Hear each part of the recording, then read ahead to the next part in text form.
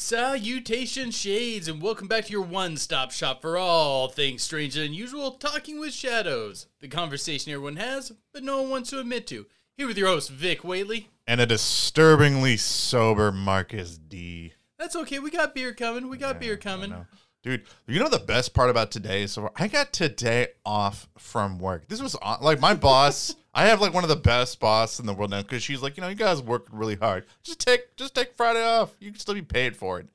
So, like, how did this come about? Well, we've been working really, really hard at the new nonprofit that I work at, and they were just like, yeah, you know, take Friday off, just to be nice.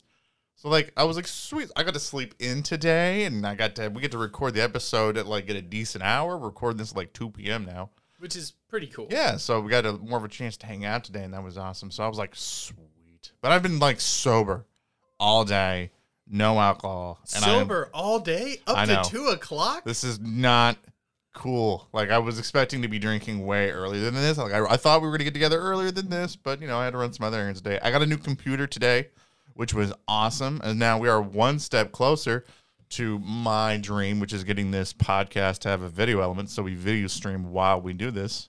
Oh, yeah. Wasn't there a comment about that? Yeah, there was a comment for us to get a Discord started, which we're in the process of talking about getting a Discord started for the Talking with Shadows, One Candle Society. We are in the process of working on that and talking about how we're going to do that. We don't know if it's going to be for patrons, for everybody, probably going to be closer for everybody. Where they can do that. Well, if you've been beer starved the whole time, let's go ahead and crack into those. I know. The beer that you got today is 312 Lemonade Shandy. Ellie actually wanted me to try this, so I got a big thing for us. You miserable SOB. What's wrong? A lemon beer? A Lemonade Shandy, actually. Shandy. Is this beer? What is this? It's beer. So you were trying to trick me into drinking a sour beer again. Let's crack it and find out if it's sour. I don't think it actually is. Let's crack this to see if a lemonade beer tastes sour. I mean, Shandies are usually maybe a little sour, but they're definitely not classified as a sour beer. I'm pretty sure someone could prove me wrong. Is not considered a sour beer. I mean, most lemonade's more sweet than sour. Just enough of that sour to counterbalance the sweet. Uh-huh. Cheese on broccoli is still broccoli, sir. It's still a vegetable. Drink the beer. You can't cheat around that. That's not how that works. Treats me? I buy him beer every week for this. You know how much I hate sour beers, and you try to trick me into drinking one. Oh, I just had some. It's not sour. Oh, come on. No, it still counts. It still counts as sour beer. Though. This is like the first good sour. Oh God. Oh, it's like a warhead. Just pissed in my mouth. What are you talking about? It is not that. Guys, we're not sponsored by them, but if you have a chance, just pick up some 312 Lemonade Shandy and tell this guy is not that sour. It creeped up on me. It's like what all sour beers do. You're drinking like, oh, that's nice and like that's what it was. If you think this tastes like a warhead, man, I don't want to see what would happen if you drank most of the beers I drink. Also, since you've been surprising me with random tests and stuff like that, I've got something I want you to try. Oh, you've got a test. Okay. Well, what is this test? I will challenge. What is this? That's fine. Marcus really hates trying new things, and I've got something here that I'm pretty sure he has not ever had. I want you to try this. Dude, whoa. Oh my God, you're passing that over the soundboard. What is this? Give it a try. This looks like onions, like green onions, and this looks like I'm not eating one of these. What is this? Eat it. I'm not eating one of those. You got to eat it. Ugh. You got to eat it for the fans. All right, I'm going to eat this that's a big piece. It's you're eating they look like green beans floating in water. It's not green beans. Oh. No, finish it. Eat it all. Eat it all. Don't spit it on my floor. You're in my house. Oh, God. Oh God, all things holy on this earth. I gotta wash that down with a sour beer. It is not that bad. You are such a wimp. So, what do you think? Oh, God. Oh, it was like being strangled by a jalapeno. It's not even that spicy. He's tearing up. Oh, it was nasty. What did I do to you? Oh my gosh. You want to know what it is? What is that? That is pickled cactus. I've been eating it lately. I think it tastes good. Oh God. We're going to take a quick commercial break. I'm going to beat the crap out of Vic Whaley. Oh my God. He's turning red over here. Hi, I'm stand-up comedian and host of the Inquisitive Minds podcast, Johnny Smith. Join me every week as I sit down with guests that are either an expert in their field or have a fascinating story to tell. I love to explore the unknown and the little-known topics alike. From paranormal investigators... But I'm telling you, I believe that this is the truth. ...to professional wrestlers... I want to get my revenge on Katie Forbes. ...and everything in between. Like, screw this, let's move to California. And I said to him, I was like, okay, that sounds amazing. And I didn't even know, like, the .com thing had just started. Inquisitive Minds is spelled a little bit differently. INQUIZATIVE, Minds. We're available on all streaming platforms. And don't forget to subscribe to our YouTube channel, where new videos are dropped every Sunday at 7 p.m. Eastern Standard Time. Thank you. Okay, guys, I gotta let you know what just happened. He seriously turned red, flipped out, and he wasn't playing acting. He actually spit it out on my floor. Like, 100%. You okay over there? Oh, man. I've recovered. I have recovered. You are so overdramatic. You didn't even say what I'm being overdramatic. Yes, do you know what? Overdramatic. Tell the listeners what you just fed me. I already told them it's pickled cactus. Pickled cactus. Oh, God, it was disgusting. It's not that bad. Okay, sorry. Can you finish the episode? I feel like I've been absolved of all of my sins for every bad thing that's ever happened, for how bad that just tasted. It's not that bad. Yes, it was. You are such a wimp. Oh, my God. Pickled cactus. That is not being a wimp. It's not bad. Terrible person. Anyway. I challenge you with fun games like, Flat Earther, band, celebrity, giant name or Norwegian beer. And you're like, try this pickled cactus.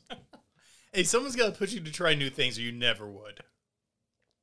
Yeah, that's not you. Okay, so comments from our previous episode. If you haven't seen our fantastic last episode, Flat Earth Theory, go check it out. We talked about all things Flat Earth. He broke down the theories behind it and kind of talked about why we're not why we don't believe that the Earth is flat, and is still confused about why we're having to talk about that in 2021. But here we are. All the afterwards. Izzy28 says, that was interesting to hear, and it's good to always hear out people's theories and beliefs and show respect towards them.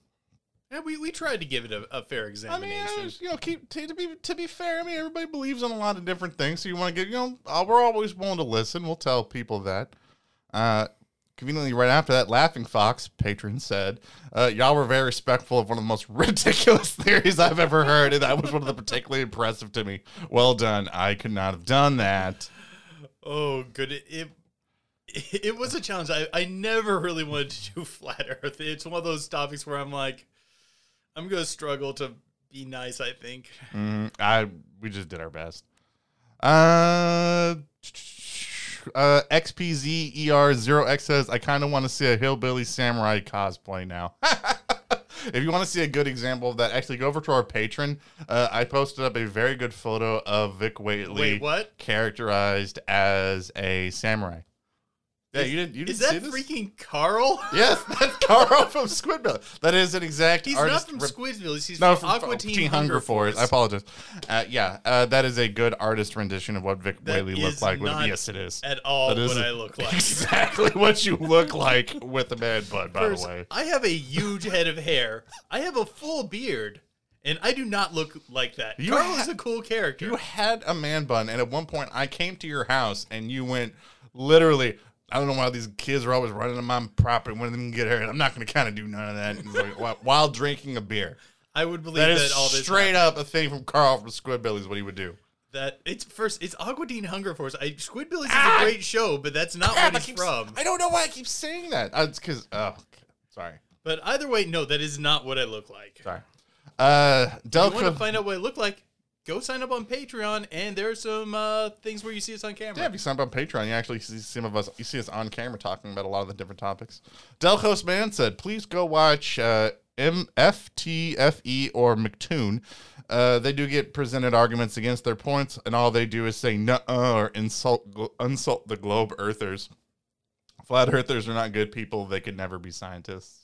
And we ran into that like so much whenever we were talking about flat Earth. A lot of the flat earthers, whenever they were presented with good arguments, would go, "No, that's not true." Oh yeah, actually, there was a episode of Globe Earth I saw where they were answering questions against flat Earth, and pretty much every question they just said that's a troll question. That's a troll question. And the thing is, they were pretty legit questions. Philip Narr said, "Hey guys, just curious if the Earth is flat. What's on the other side of the Earth? Of that flat Earth? Is it just rock, home of the reptile race?" Most flat earthers will just tell you rock. Like, they'll just be like, "Yeah, there's rock under there." Like, I saw a lot of people saying, like, either we don't know or don't worry about it. This is about what's up there, not what's down there. Don't worry about it. Pay no attention to the rock behind the curtains. Don't pay attention to that. What's wrong with you, man? Said, need video, expand your platform. That's true, and we're on our way, man. I knew there was a comment about that. Yeah. Well, soon, like, your plan is to get your basement you're remodeled, and then we're gonna be down there, and that's one of the things that we want to do when we expand is we're gonna have a video element. Yeah, there's going to be a bar built in my basement, and we're going to start recording from there, and we're going to start introducing that. But guys, it's going to take a little bit for the remodel. You're going to have to just grit your teeth and bear with us. It's a whole project. We're on the way. We are on the way, though. I'm checking over here. Oh, over on Patreon. If you didn't check out that episode, it was a very that episode's hilarious because in the patron section, in the Pillow Talk segment, we discussed the cool conspiracy theory of that Finland is not real. And it's hilarious. Go check it out. I don't want to get too much into the conspiracy. You need to be a patron to hear the whole thing of what we said about that. But go sign up for a Patreon. You will be entertained by that. I like Harold Utley's comment when he goes, they like to get to Finland, this fake Finland, this space. They say they transition you into fake Finland with the green mist so they can cover up going into the production that is set up there. I wanted to comment on that because I like that. That's funny. All right. So yeah, that's all the comments that we're going to go over today. We appreciate any time that you guys leave a comment. Post them down below. Good, bad. Don't you push that pickled cactus towards me, dude. I'm going to break that spoon off and I will stab you with it, or I will stab you straight up with this bottle opener. It's going to happen. Sorry, I was nudging the cactus back over to him. Come at you across this table. Don't you do that. But we're going to continue our... oops. He's mad. I am mad. That was disgusting. It was terrible. We've been friends 16 years. I can't believe you did that to me. I will say that, though. After drinking pickled cactus, this fake sour beer does not taste as bad anymore. This lemon shandy is actually pretty good now. Actually, you know. It was always pretty good. This pickled cactus reorganized my taste buds. We continuing with our theme this month, we're going to be talking about strange Earth theories. And we talked about flat Earth in the last episode. So guess where we're going to be at this week, guys? Hollow Earth. I found out that this is actually the cooler of the two conspiracies. Yeah, I kind of thought so too. Yeah, like one of the things that I started when I started researching Hollow Earth is I discovered that when it comes to a lot of conspiracies, there's a hierarchy amongst them. And believe it or not, when it comes to these strange Earth theories, Hollow Earth is actually considered as more of a cool theory. Versus the flat earthers. Because think about it really. When was the last time they just sat around and just bashed a hollow earther? I mean, they make movies out of Hollow Earth. This whole concept of like that there's this cool, strange Earth with inside Earth and maybe monsters or other people live there. They make movies off of that. They have made 0 movies off of the Earth being flat. Let's see. For this month, I read Hollow Earth, and it was by Walter Siegmeister. Mm-hmm. Siegmeister. And it's an older book, and it was kind of a trip. It was a ride, man. It was a ride. Mm-hmm. So where do you want to start talking about how do you want to tackle okay, so the thing that I thought that was interesting is how, as compared to like flat earthers, with it comes to Hollow Earth, it is just as much woven into the narrative of a lot of ancient cultures' belief, of how the earth is actually structured. Oh yeah, like you can find some element of this in most any form of mythology in one way, shape, or form. Mm-hmm.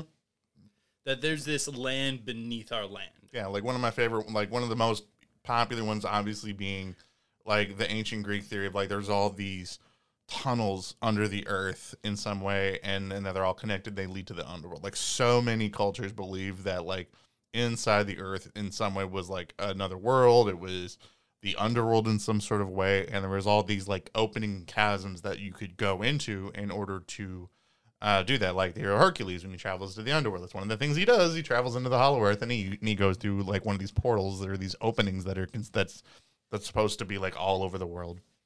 Oh, in order to get down there. You see that also in South America. There's a Shinto underworld. You can even interpret parts of Norse mythology to have aspects of an underworld. In a lot of Christian mythos, the whole concept of hell, hell itself is literally just inside the earth and it's underground beneath us. Mm-hmm. And the Tuatha De Danann of Irish Celtic mythology, where'd they go? Underground. Yeah, they went into the hills and went underground. Mm. So I think that's an interesting theory. When you talk about where did Hollow Earth first come from? Because one of the things that I heard from so many people is they always start trying to talk about the concept of Hollow Earth being from these Western scientists from the early 18th century, the 19th century, and it's really not. It goes back further than that, with ancient man's trying to understand or trying to explain what they think might be inside the earth, right? Oh yeah, no, this is an ancient thought. Mm-hmm. Because and for a lot of people too, it's hard. Even for a lot of ancient man to even try to contemplate what's above the earth. For a lot of man, they're trying to think of how vast is it above in the heavens, and they're contemplating the mythology in that. There's no reason for them not to believe that it's not just as deep underground and underneath them. They just believe it's just that as vast. And hell, just to hammer the point home, the oldest book we have written by humans that we have found is the Gilgamesh. Mm-hmm. And if I remember correctly, it's been a little bit since I've had the pleasure of reading it. There's a point where Gilgamesh goes into this world below our world. Mm-hmm. So I think that's, when you're talking about Hollow Earth, I think that's that's really the start of it. I'm not going to believe that it actually started closer in post medieval Europe. I'm not inclined to believe that. And I think for a long time that's what a lot of people genuinely, when it comes to the Hollow Earth, what's inside of there, that's generally what they believed. So Admiral Byrd, the greatest adventurer of all time. Okay, I think that we have to talk about this. Mm-hmm. Do you think that there's truth to the Admiral Byrd story? That he traveled up north and found these giant race of people outside the cave entrance to the Hollow Earth? Well, he also saw woolly mammoths. He entered down into this hole at the North Pole. Wait, it was the North Pole, right? Mm-hmm. And flew down there and found this race of giant people. It's a pretty out there story, and a lot of people talk about it. No, he went to the Antarctic. I'm sorry. Sorry, Antarctic. I couldn't remember which pole it was. Mm-hmm. But there are some things about it that kind of raise some red flags for me. What about you? Were there red flags that say he traveled to the South Pole and found woolly mammoths? Yes, there was a few things that popped up as red flags to his story. That don't even okay. There's a part where he apparently gets out and talks to some of these giant people, mm-hmm. and he doesn't express, when you're telling a story about meeting new peoples, language is usually a major part of it. Mm-hmm. But I didn't find really a whole lot about language. It's just like he was there and he successfully talked with them. Well, if you do I think that his story is true? Do I think his story is credible? I'm gonna go with personally no, but mostly just because I don't believe in the Hollow Earth theory. But if you think about like where did a lot of like, if you look at like a lot of like old timey like movies and stuff where people are trying to travel like inside the earth, and you see a lot of those like Hollow Earth inspired so many of those old timey movies where people would be in a submarine and they would travel like underwater, or they would travel underground and they would get to these like vast like expanses of like jungles, or they would find volcanoes underground and things like that, or even other oceans underground and things like that. It all got inspired by birds. That stuff was inspired by Bird's trip to the Antarctic because of that when he went there. I mean, it's a pretty fascinating story, but like usually when I listen to a story, I usually try to determine if it makes sense within the story. And I really feel like there's aspects of this one that doesn't. I mean, sure, the guy was apparently a military man, and if you get to be an admiral, I imagine you have to be a pretty trustworthy person. Mm-hmm. But there are areas where internally the story just doesn't make that much sense to me. Well, I have a hard time believing that like giant races of people and woolly mammoths can live underground because of what it looks like underground. Like it'd be really hard for any large mammal to live underground. Okay, I'm gonna play devil's advocate here, and basically when they say there's this underground world, they're talking about a world that has its own biome, its own sun, its own civilization, and things like that. And assuming that there's some way for them to actually, because in theory their floor is the opposite of ours, where we're walking upward, they're walking downward. We both would have the same flat floor. So if something's living in that and then gets to the hole, and assuming there's some way for it to come out of the hole, perhaps it could, and that animal perhaps could live for a certain amount of time up there. I don't think it could sustain its life there. If there's a sun inside the earth? This gets really complicated here, but yes, most Hollow Earth theorists believe that there is a sun within the earth, that there's this big burning ball. Now, when you get down to the nitty-gritty of some of the explanations of how it works, it gets weird, because I've read things about how it just kind of hovers there, because where would it set? If it's on the inside of a ball, it couldn't really set anywhere. But then I'll read things about people who've gone and interacted with their culture, and will come back with rituals they do at sunrise. Well, but how is there a sunrise? How could you have a sunrise if you're on the inside of the ball? Because where would the sun go? Well, okay, I think the reason about why you start, the more when you start looking into the science, like of a lot of like how a sun or how, civilizations could live inside the earth, the more that we seem to like understand science and understand the world around us, the more this mystical element starts taking place, and the more of just super science we do not understand is what seems to keep them going down there. Like, perhaps maybe the people down there, because they're generally ascribed to being very technologically advanced, which the reasons behind, most authors argue down there there's no war. There's no fighting over resource or anything like that. And since there have been no wars, there's nothing that's set back their technological advancement. And thus they've been able to catapult themselves forward. Mm-hmm. I do have an argument there. It seems like we humans scientifically advance a lot faster in moments of adversity than in moments of peace. Mm-hmm. That idea of, if we're not having any wars, our science is going to advance super fast. Like, I'm anti-war. I'm not using this as a pitch to be pro-war and things like that, but I'm just saying it seems like we advance a lot faster when we're under adversity than when we're at peace. Mm-hmm. And that's the reason why we can't. And that's the. I have a hard time. I have a hard time believing that there are these 12-foot tall super civilizations underground, because again, it seems like a very cop-out answer of just saying, oh, yeah, they have super science and they live down there. Because it seems like it would be way more difficult way more difficult for a group of people to function underground. And like, if you think about like how like society exists above the earth, you don't find it very often where the more technologically advanced group of people seems to just completely just make lives difficult for themselves that much, to keep like a lesser technologically advanced group of people content. Okay, I'm going to play devil's advocate again here, and I'm going to use the perspective of the book I read. Why would it be more difficult for them to live down there?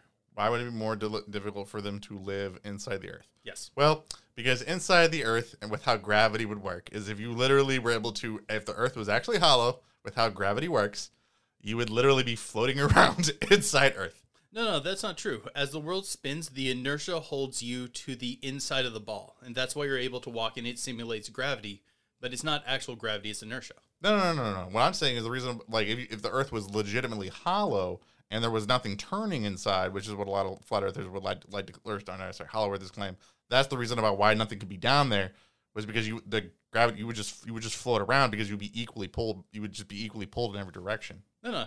As they argue in the book, what keeps you from floating around is that there is gravity, there is force, and the earth is spinning. But that spinning force causes inertia, which causes you to be held to the inside of the ball, the inside of the globe. And that's why you can walk around in it. It's not true gravity, but it is inertia, so it simulates gravity. Like that, you talking about that carnival game that makes you stick to the wall? Yep. Yeah. Oh, like when you do that? Yep. Yeah, but that spinning motion puts your back to it rather than your feet. Well, that's because in that you're spinning like a centrifuge. Right. In this, you're spinning like a globe. And this is just their argument. I know there's issues here, but that's not really actually a very good argument. It's spinning like a centrifuge versus spinning like a globe. They're spinning. I'm confused. That science doesn't make sense. No, that's just what they say. Yeah, you're right, because the thing is, that how does that make sense if you're around the pole? If you're around the equator, perhaps the inertia would be enough to hold you there. But once you started moving around, it'd be hard. But that's what their argument would be. And they would also, like they say, they went down there with incredibly advanced technologies because these are the people who fled from Atlantis, Numeria, all the great ancient cities that we sometimes like to talk about, especially in our early podcast episodes. I mean, but I have a hard time believing that any advanced group of culture would want to give up that much space to a less technologically advanced group of people. Once again, devil's advocate.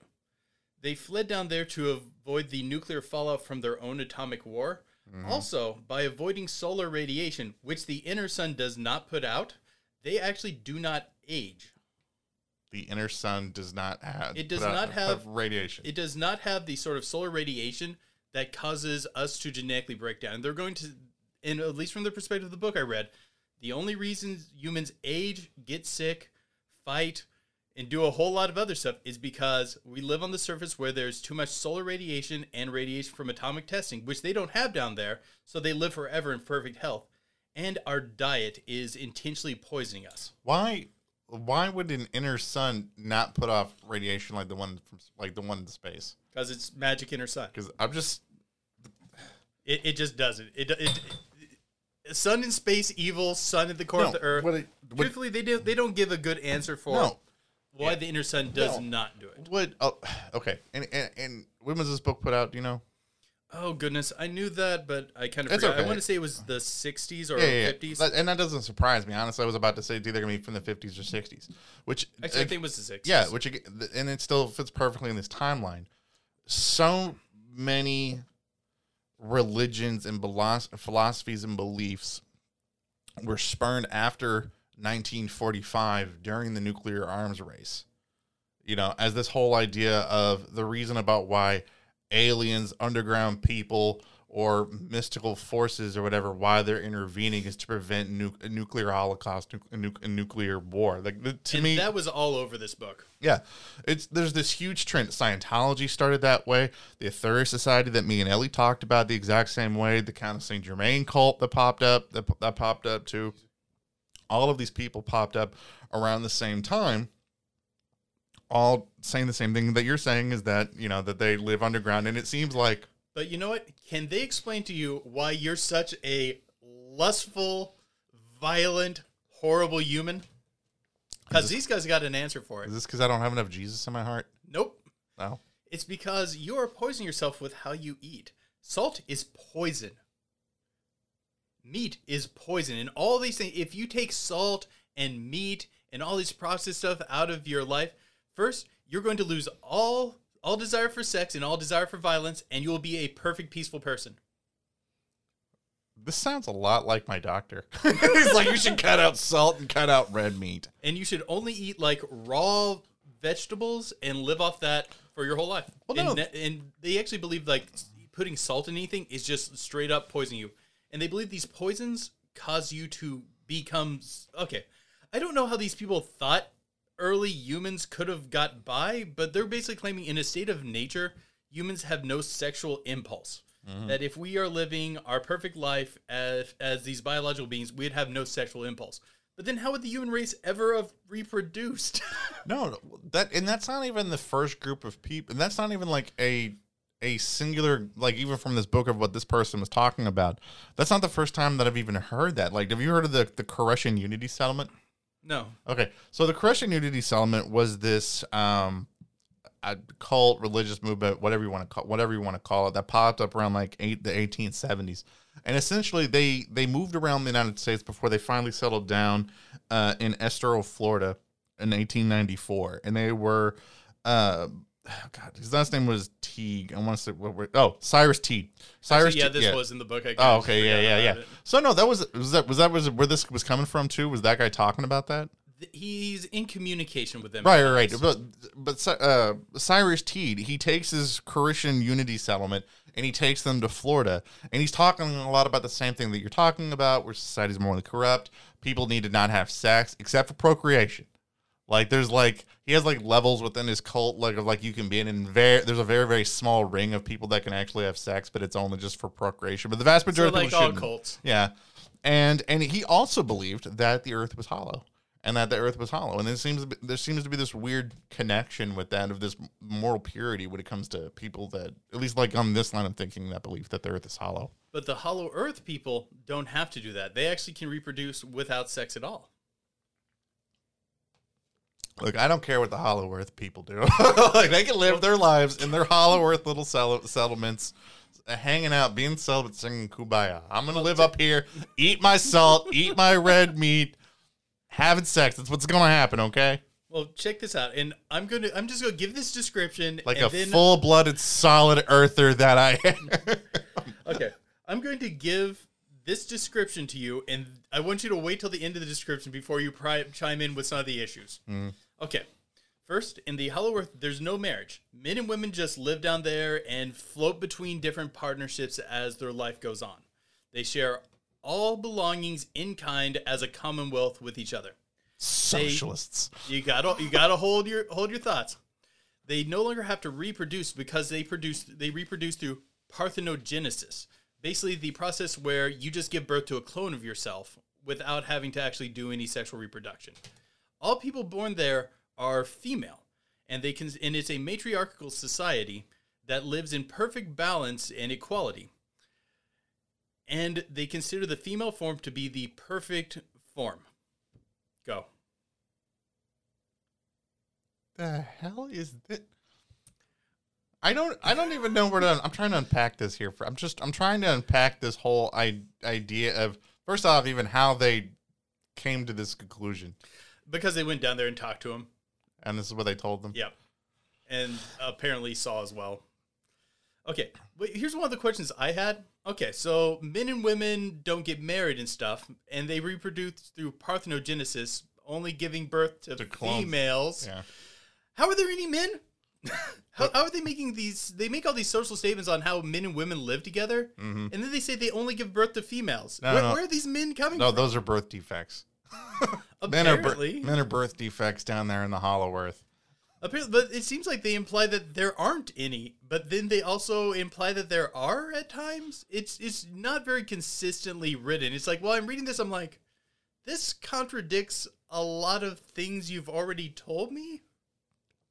I have here's another one. Why would they think that that's appealing to anybody up here? No, I would hate to. Okay, I believe humans need emotions. We need that nasty, hot sexual energy that we have. These are all important parts of the human condition. How are you going to recruit anybody to that philosophy of like trying to say this is how we should live, or this seems to be like a good idea of like what's down there? Like, I don't want to live in some sort of neutered world that doesn't have salt. That sounds terrible. That sounds horrible. Two things I need. I need sex and salt. This sounds like something that mothers would tell their kids to like scare them at night. It's like, now you behave and listen to your parents, otherwise those hollow earthers are gonna snatch you up, take you down, then make you vegan and celibate. Like, I feel like this is a threat. Like, that's the worst part. Like, salt's vegan.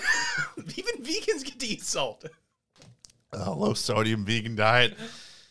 This would be like a no sodium. Okay, correct me if I'm wrong. I don't think humans can live without salt. I think we have to have salt, if I recall correctly. Yeah, like if we don't have enough sodium, you just die. Yeah, because don't you need it to make plasma?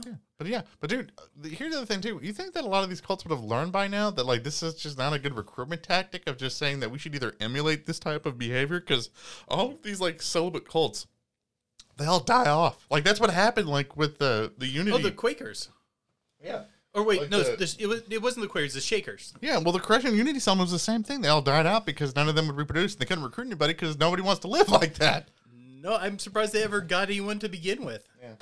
This gets so weird, like so fast with what I thought we were going to talk about, like with the Hollow Earth. I didn't get like super deep into like the people that lived and the stuff that lives down there. Like I got very hung up on like the 18th century people like Edmund Hillary that started talking about like that the Earth was hollow. Well, there was this huge big push around like the 1870s that there was like Edmund Hillary, like the Halley's Comets named after. First proposed was like 1870 thing. I think when he does this, the theory of trying to explain why he thinks that the Earth is hollow. This is the first legitimate argument of them trying to say why do they think that like the Earth is hollow, because he was having issues with trying to explain like the difference between the difference between like true north and like north that magnetic north and true north. Yeah. So he's having issues with this, and he's and like to explain the reason about why this occurs is he says, oh well, to do that there must be some sort of thing, something spinning inside the Earth that's causing this, and that's where this idea of another Earth inside the Earth starts coming from. During this time period. Just to make sure I'm following you, he doesn't believe like it's a ball and you're walking around on the inside of the ball. He thinks there's a separate planet within our planet. Yeah, think of it kind of like a Russian nesting doll, where there's like you pop the doll off, there's another doll inside, and you pop that off, there's another doll that's inside. It was the same concept, where there's some other spinning ball of Earth inside the Earth, and there's another Earth that's inside there. And one of the things that he also talked about too was he thought that like there probably was an atmosphere in there, because like he thought that like the Aurora Borealis was like our atmospheres mixing together, like there was an atmosphere escaping from there, and that's the reason that causes that. Not solar radiation? Well, not solar radiation at the time. Again, he's working with the science he's got at the time. That's fair. He's trying to explain it. And so all of these different Earths are spinning inside there. And then when he's like having to contemplate, is there life down there? His kind of answer was, well, there's probably life down there. There's life in nature. So, okay, I mean, he never says what life looks like down there. Okay, I do have a question along these lines, but okay.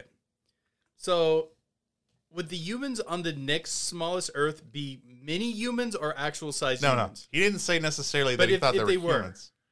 Oh, but they were in there, true, probably smaller humans. Okay, I would hope so, because the person who's like inside the final one, the world would only be big enough for like him, and he probably wouldn't be able to stand up. Mm-hmm. Yeah, but that's what a lot of people at the time, like during this time, was arguing about why they thought that the Earth was actually hollow. Was they're trying to explain electromagnetism and why you tend to have these things. But truthfully, like science still struggles with certain aspects of electromagnetism. Well, yeah, because it's difficult to explain. I mean, that's why a lot of people, I think, truthfully, the reason about why we have a lot of Hollow Earth believers today is because of these guys during this time, like Haley and Sims were trying to explain electromagnetism at the time during this time, and I think that's what kept it alive during that time. I kind of tried to explain this during the Flat Earth video, but I kind of butchered it. The 4 forces of nature. There are 4 things that we know a lot about how they work, but we don't really know why they work. And as much as science has tried to study them, we still don't really have a really good grasp on them. One of them is electromagnetism. I mean, okay, as much as I like to make fun of the magnets, how do they work thing, they actually kind of have a point that we really don't. We know how to use a magnet, and we know what's going to happen when you do this or that with a magnet. But exactly why the force appears is somewhat not understood. And the other side of it, because electricity and magnetism, they're the same processes. Like, why is it when we fire off electrons, each one wants to follow the previous one? We don't fully understand. And that's one of the 4 forces of nature, electricity and magnetism. The other ones are gravity, which I think we all understand pretty well. Weak nuclear force, which is why is so much energy released when we split an atom? We don't fully understand yet. And the other one is strong nuclear force. And do you know what that one is? That's kind of the interesting one, is strong nuclear force. Like, why do things like pull? No, I don't know. I'm not even going to try to explain it. Okay, so we know that an atom has this huge amount of power in it, right? And all that power, when released, is a massive explosion. Yes. If it has all that power in it, why doesn't an atom just explode? No one knows. Yeah, no one knows. What is this? It's called strong nuclear force. The force that acts on an atom that keeps it from exploding. We don't know why atoms don't just always explode. If there's that much force in one, and that force is acting on it, why wouldn't it just explode? That's a good point. I mean, it's a big question that we don't really, and those are the 4 forces of nature, the 4 things, big mysteries in science. And I'm sure there's other big mysteries in science, but these are the ones that we've categorized under the umbrella of the forces of nature. Well, see, even though we don't fully understand those things, so then we can't totally disprove that Hollow Earth's not a real thing, that there's not another Earth and group of people living inside the Earth. It is kind of hard because it's hard to dig down very deep in the Earth. Well, because eventually what starts happening is, which I thought was hilarious when I was researching Hollow Earth, is we've attempted to drill inside of the Earth since like the 1960s, whenever we were hell-bent on getting to the mantle, and every single time the same thing keeps happening. It gets too hot. the drill just overheats. We're like, yeah, we gotta stop. And then everybody's like, yeah, we got up to 500 degrees, or we got up to 300 degrees, and everybody just talks about that. Yeah, but we've never been able to actually get to the mantle of the Earth because it gets too hot. Well, the thing is that a lot of people point that out and be like, oh, see, the Earth must be hollow. They're not willing to dig down that far. Truthfully, this issue makes the most sense. What do we make our tools out of? We make it out of metal. Why do we make tools out of metal? Because it's easy to melt metal, and therefore, because that way we can mold it. Yeah, it's really easy to melt and shape metal. What is lava? Melted rock. Rock is a lot harder to melt than metal. That's why we don't make things that much out of rock. It's hard to heat up in shape. You can actually kind of forge rock-ish, but you'd have to get your furnace so stupid hot to do it. If the heat's down there hot enough to melt rock, what are we going to do with metal tools? Yeah, we're not going to get anywhere. That's why we need to get rock-tipped drills to get down there. That's what we need. Okay, here's the issue. It's already hot enough to melt rock. Oh, that's true. So a rock-tipped drill isn't going to get us much further. We need something that's more difficult to melt than rock. Like maybe there are some rare metals that do have this, they can hold its shape against heat pretty well, but they're not things that we normally have in high abundance, and I still don't think they would survive those temperatures. The problem is, when we're dealing with a solid digging object, there's not a lot of things that we can make it out of. Like, say, if me and you were going to do this, what are we going to do? Wood? No. It's going to burst into flames. Rock? No, we already established it's already melted rock. Metal? Already a problem. What are we going to use as a digging tool? The thing, Space magic? Wizards, maybe? I don't know. The thing is, it's just too hot. The weird thing is I find it kind of weird that all these other some of these countries, including the United States, try to come up with clever aha ways to try to get around this. To me, it still sounded dumb. Like the United States, at one point when they decided to drill, they're like, "Oh, you know what we're gonna do? Because you know, we're gonna go through water instead, and that's gonna be cooler. That way, we're not gonna have as many problems." Not when it's that hot. Yeah, I know. Like you're just gonna get through the water. And then they did the same thing whenever they went through. Like they went to the Arctic and they did the same thing. I'm like, you really just hit rock, right? Like it's just. That's not more impressive. You're just gonna run into the same problem. It's just gonna get certain hot at a certain point, and it's just gonna melt your instruments. Yeah, when we're dealing with such potent forces of nature like lava or even just the heated rock of the mantle, those are such high numbers that it's really hard for us to work around. Like right now, us as humans bearing our full technology against it, we don't have a really solid way to do this. That's why we don't do it. That's why we don't deal, because no one 100% knows what the core is. Some people say it's superheated like nickel. Some people have postulated that it could be plasma.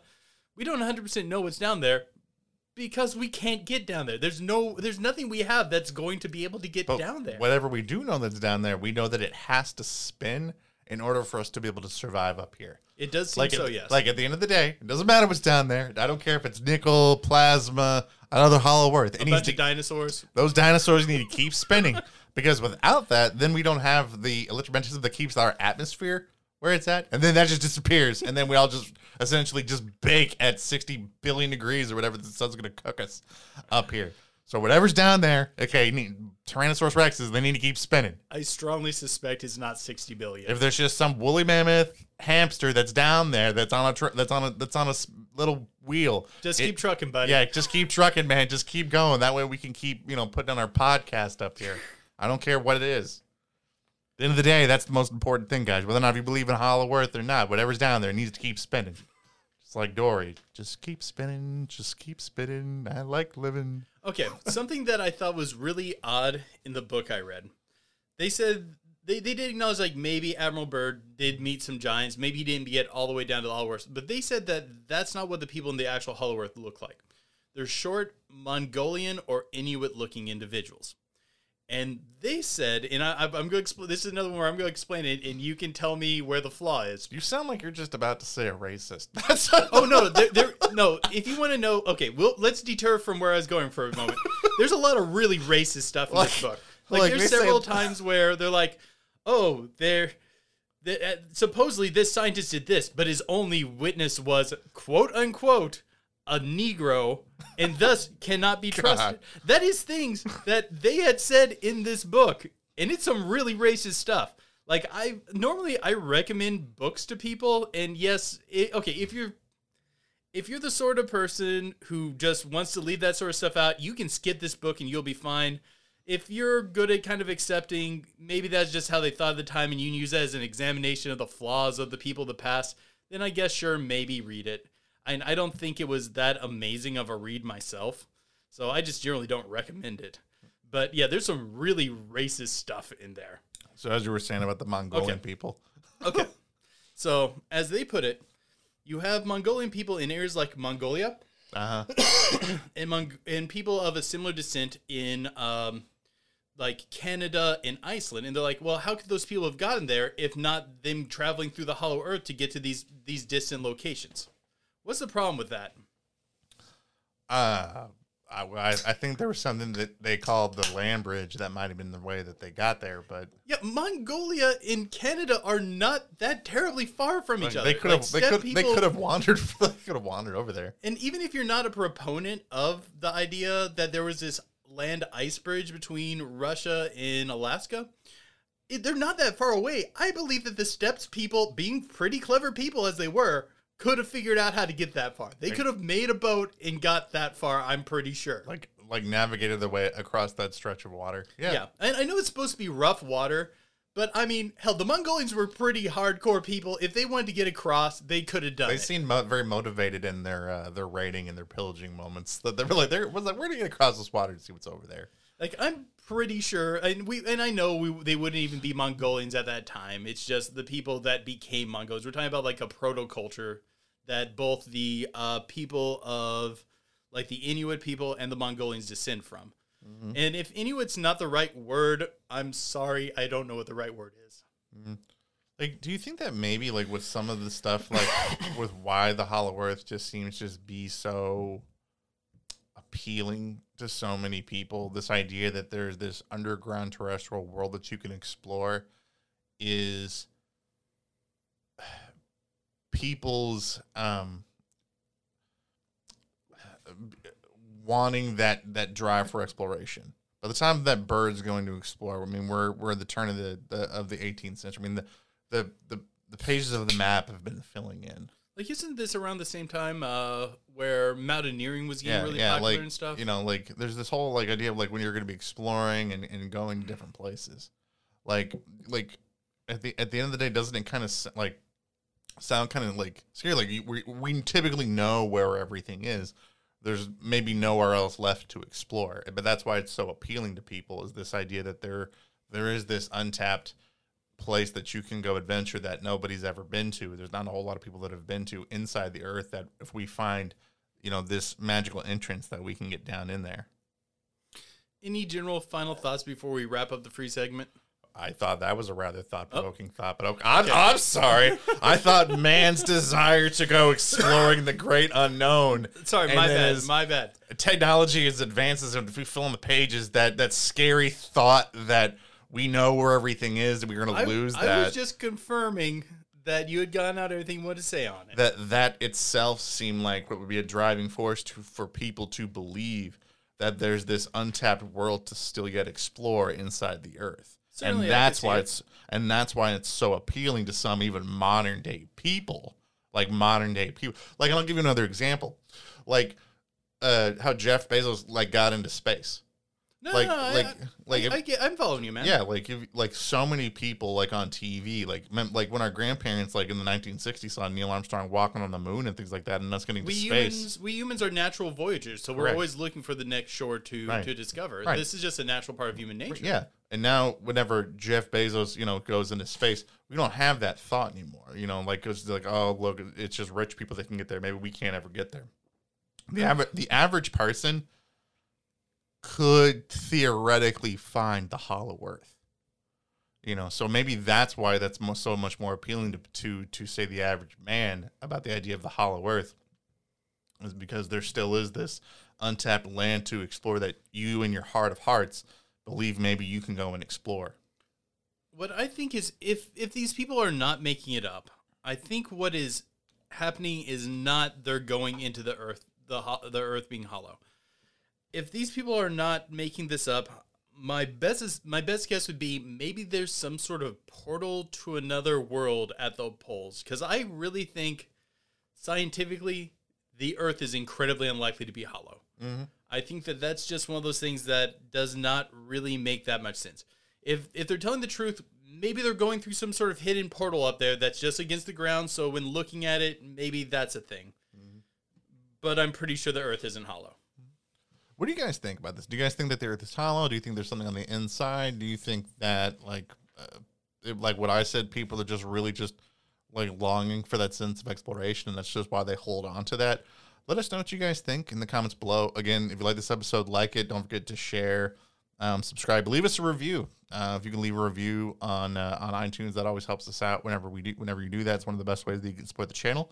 But stick around after this if you're a patron, because we're gonna talk a little bit more. We're gonna dive in. I got a cool, like, thought-provoking question for you, by the way. Ooh, yeah, cool. I know we're gonna take this conversation in the Pillow Talk segment. But until next time, guys, keep believing, because we'll keep listening. All right, guys, we're gonna slide into the Pillow Talk segment of the podcast. In order to get this awesome portion of the podcast, all you have to do is go over to our Patreon. And sign up. For as little as $1 a month, you get the rest of this awesome podcast, as well as access to all of our bonus episodes that we put up on our Patreon. If you sign up for $2 or more of a month, you get to actually vote in our poll for the theme for our months. And currently, right now, winning on that poll is Strange Disappearances. Ooh. With a three-way tie with Ghost Town's Time and Space Anomalies and Hairy Humanoids. For second. Okay, I'm really curious about this question you have. Yeah, so... But also... No, I'm not trying any more of your... Finish it. I'm not trying any more of your terrible Pickled cactus. Eat it for the Get patrons. That I will buy a patrons- knife and stab you. The patrons I am want not. you to finish it. No, it is disgusting. I ate it once. Don't you love the patrons? It has rearranged my taste buds, and now I like sour beer. I've had to wash the taste of that out of my mouth the entire time. You at least like shandies. I wouldn't call it a real sour beer. That is disgusting. That is a person that had too much time on their hands, did that, and then is like punishing the rest of us.